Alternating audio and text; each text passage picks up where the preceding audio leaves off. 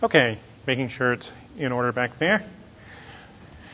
Okay, so as introduced, my talk is focusing on biogeography and its implications for environmental stewardship.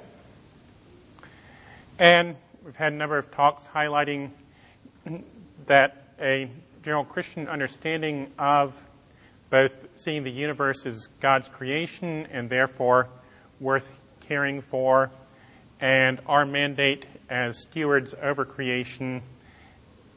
This in turn requires us to understand how creation works. If we're going to effectively take care of it, we need to know what effects our actions will have, things like that. A lot of my work lately has been on freshwater habitats. They're not the only ones, but freshwater habitats generally have particularly acute conservation needs. A lot of them have very high diversity, and they're often highly endemic, also very highly impacted by humans. We use water a lot, whether transport, drinking, irrigation, things like that. How do we prioritize what to conserve? And one key issue is figuring out, well, here's a population, looks a little different from these others, but is it really something unique that needs to be a priority in preserving, or are they just a variation on something widespread common, not as big a concern? And there are various things you can do in studying that. I've done a lot working with DNA to try to answer this type of question. But how do we try to guess ahead of time what's going to be something likely to be important if we haven't studied them thoroughly, whether we don't have the time or resources, or what's something that's worth targeting to study in the first place? And as my work has gone on, it's really highlighted that the geographic patterns reflecting geologic history and the evolutionary patterns provide important clues. So, anybody see anything wrong with this picture here? Souvenir, Florida, and a bunch of shells here.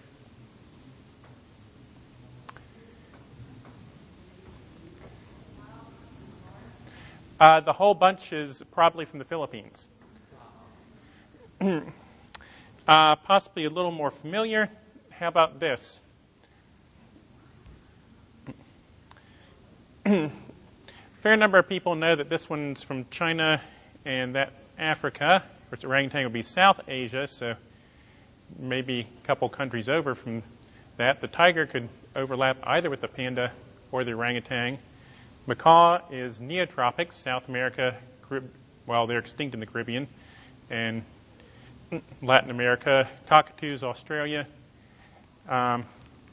Monkey with a prehensile tail is going to be South America also. In fact, observing the different patterns of organisms in different parts of the world was a very important influence on the development of evolutionary theory.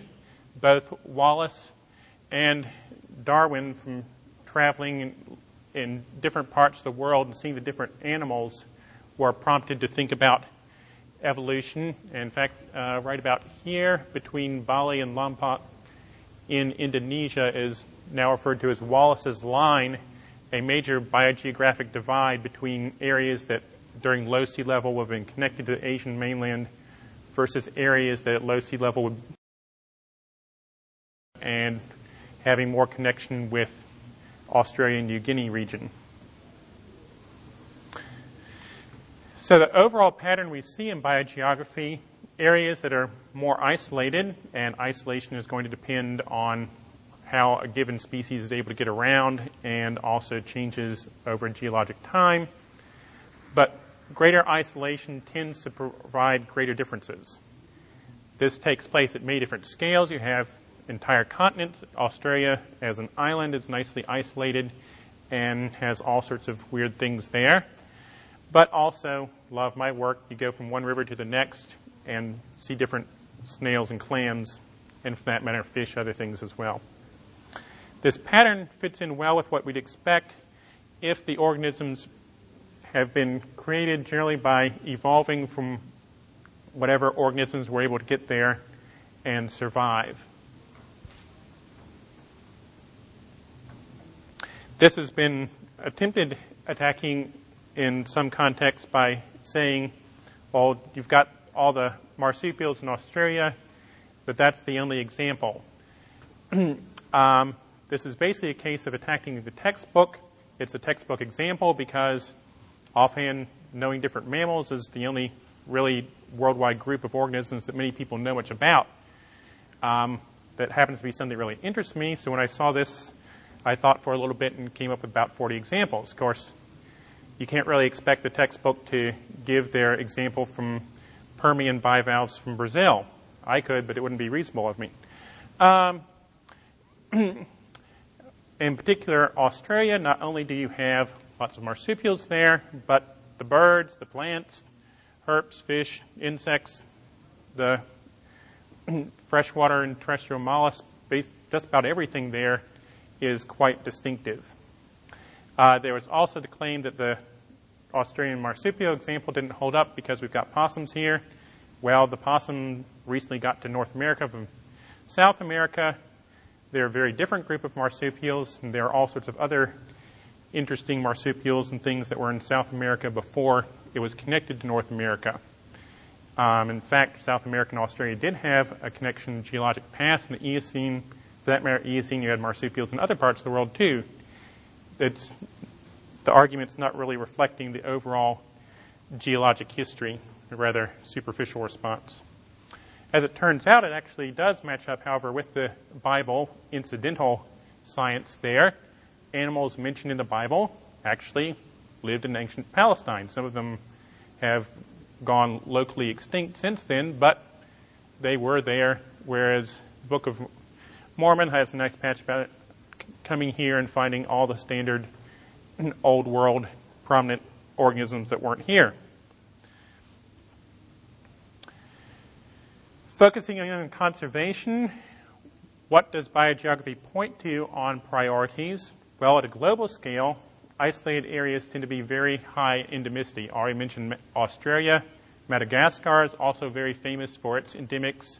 Hawaii has the largest number of endangered species of any state because of all the native things that aren't doing so well with the invasive species. At a more local scale, it's not been often appreciated as well as to how this can help in thinking about conservation. And part of it, you've got something kind of looks similar, but found only over here and over there. You might get a little suspicious that maybe those two aren't really the same thing. There may be some cryptic species difference.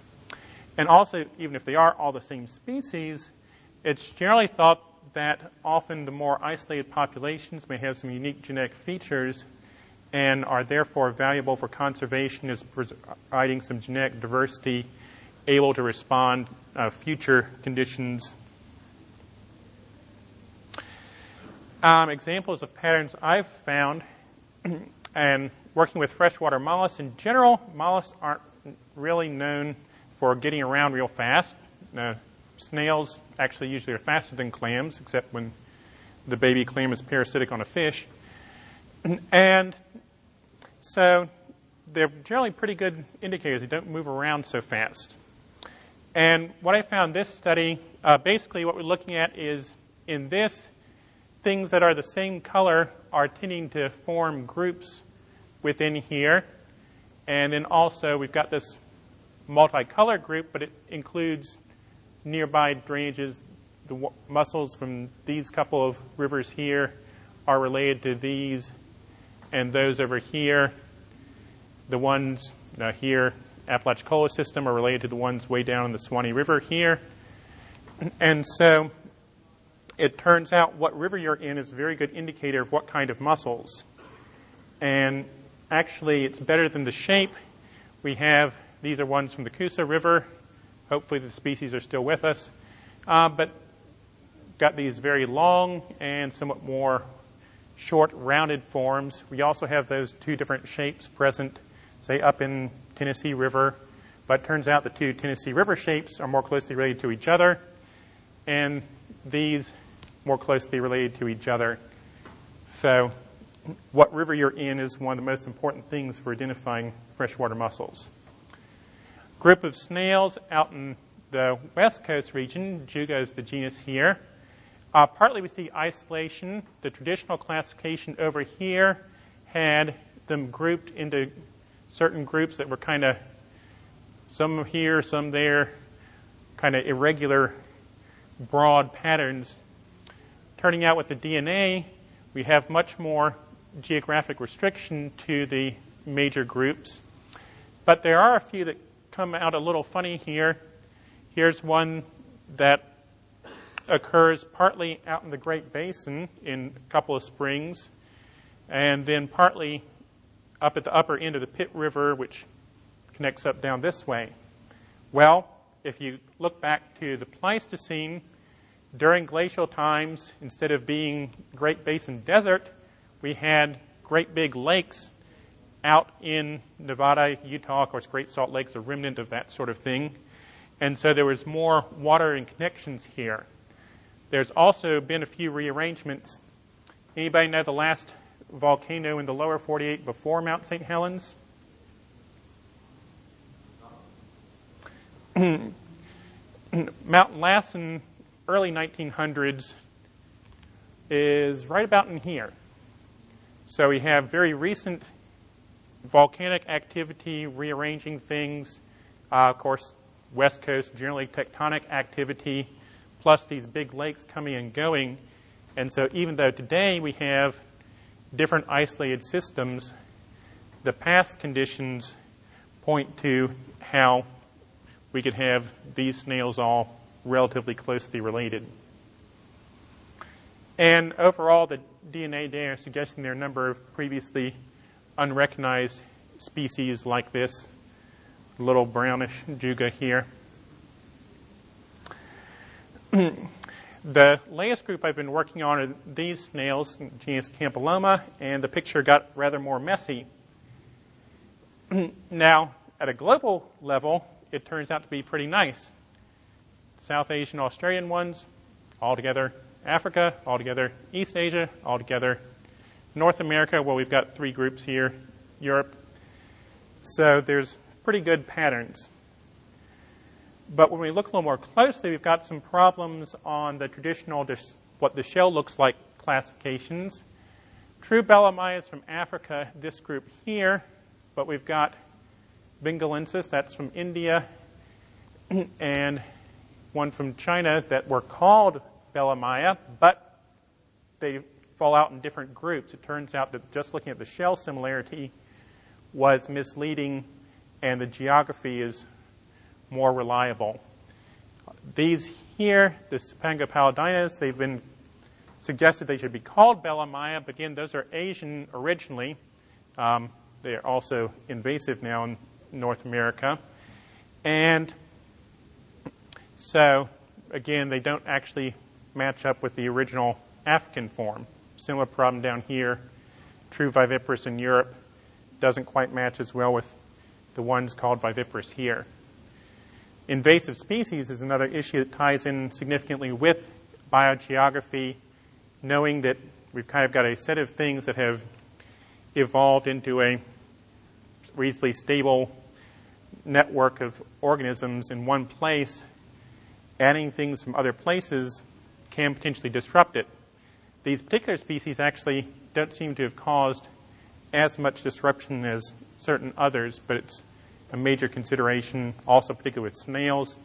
They're good intermediate hosts of certain other parasites and can raise issues that way. When I focused in on Campyloma, however, I ran into some more confusing things.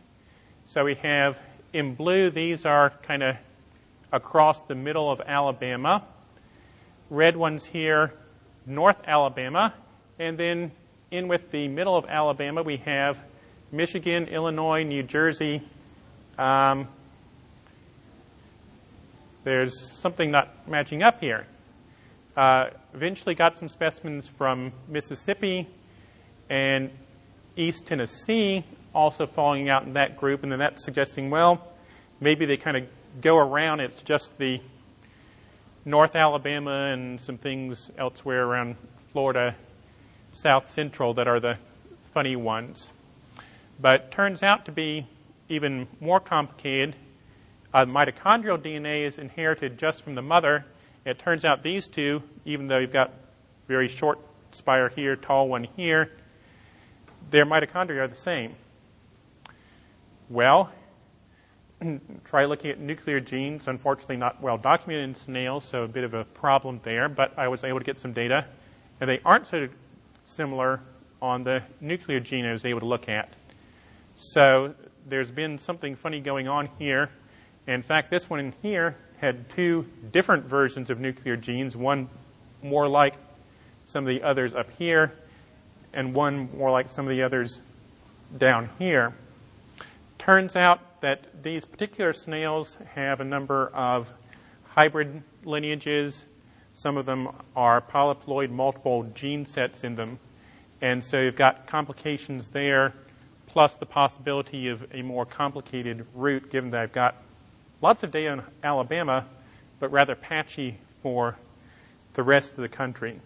So these, still the patterns are looking very complicated, haven't sorted it all the way out. Some of the recommendations coming out of that, one problem that's highlighted is that currently our endangered species approach is largely a species-by-species issue.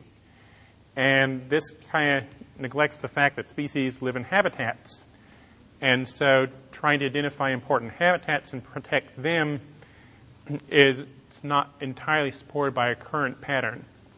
Also, especially if you have multiple different species all in a single area, identifying here's one species, here's another species doesn't really highlight that. A couple of examples with the freshwater. Now, before endangered species in Alabama power, the one thing that Alabama looked kind of good on, the talks from the alternative power sources was lots of hydropower. Well, that's because folks like Alabama Power and TVA and all went through and put a continuous series of dams across all big and some small rivers in the area. But this meant that in the Coosa River, they wiped out about 3 genera and 50 species of mollusks. Today, Clinch River up in western Virginia, northeast Tennessee, very high concentration of rare freshwater species. It's been widely recognized as a major concentration of things, but there's not the political will to stop the coal companies from dumping whatever they want in the river and things like that. And so it's continued to slowly decline. Conasauga River, northwest Georgia into the very corner of Tennessee. It's mainly the regulation of the river, hydroelectric power downstream, not directly on the Conasauga, but because the hydroelectric is basically, oh, there's power demand, turn on the river, less power demand, turn off the river.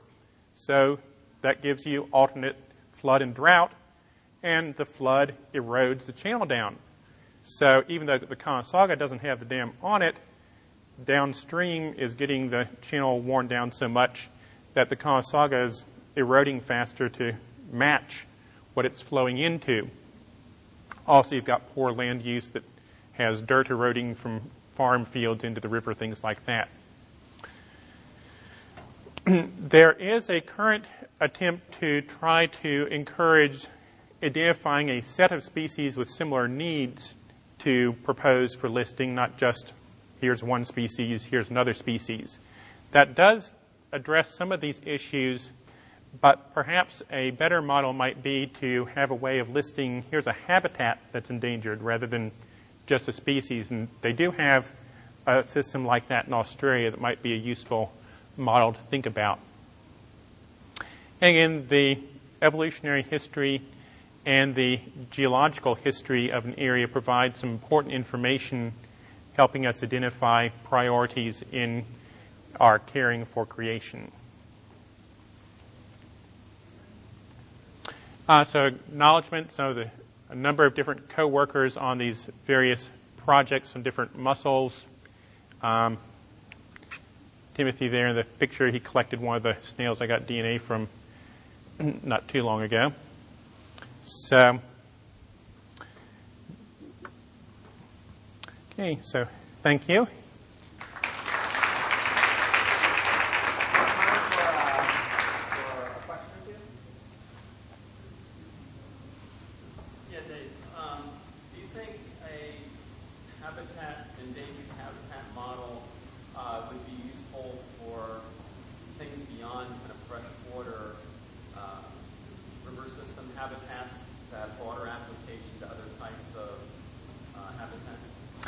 Yes, and it depends very much on the sort of species. A lot of the most conspicuous endangered species we think about are big and fuzzy, and as such, they tend to require fairly large areas of certain types. But there are also a lot of things, especially a lot of the plants and invertebrates, that are very specialized on a particular habitat. So, for example, certain plants that require a rare soil type associated with one type of rock.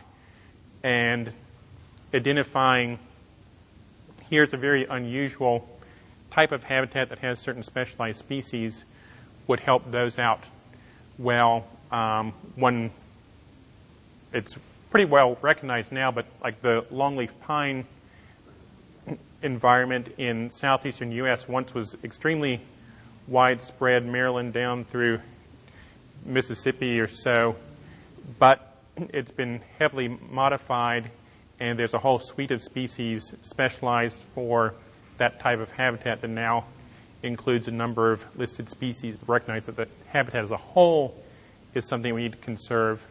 To some degree, it's gotten at by using existing listed species as kind of umbrellas that, okay, here's a species that's rare that requires all that. If we can say this should be protected, we want to protect the whole habitat.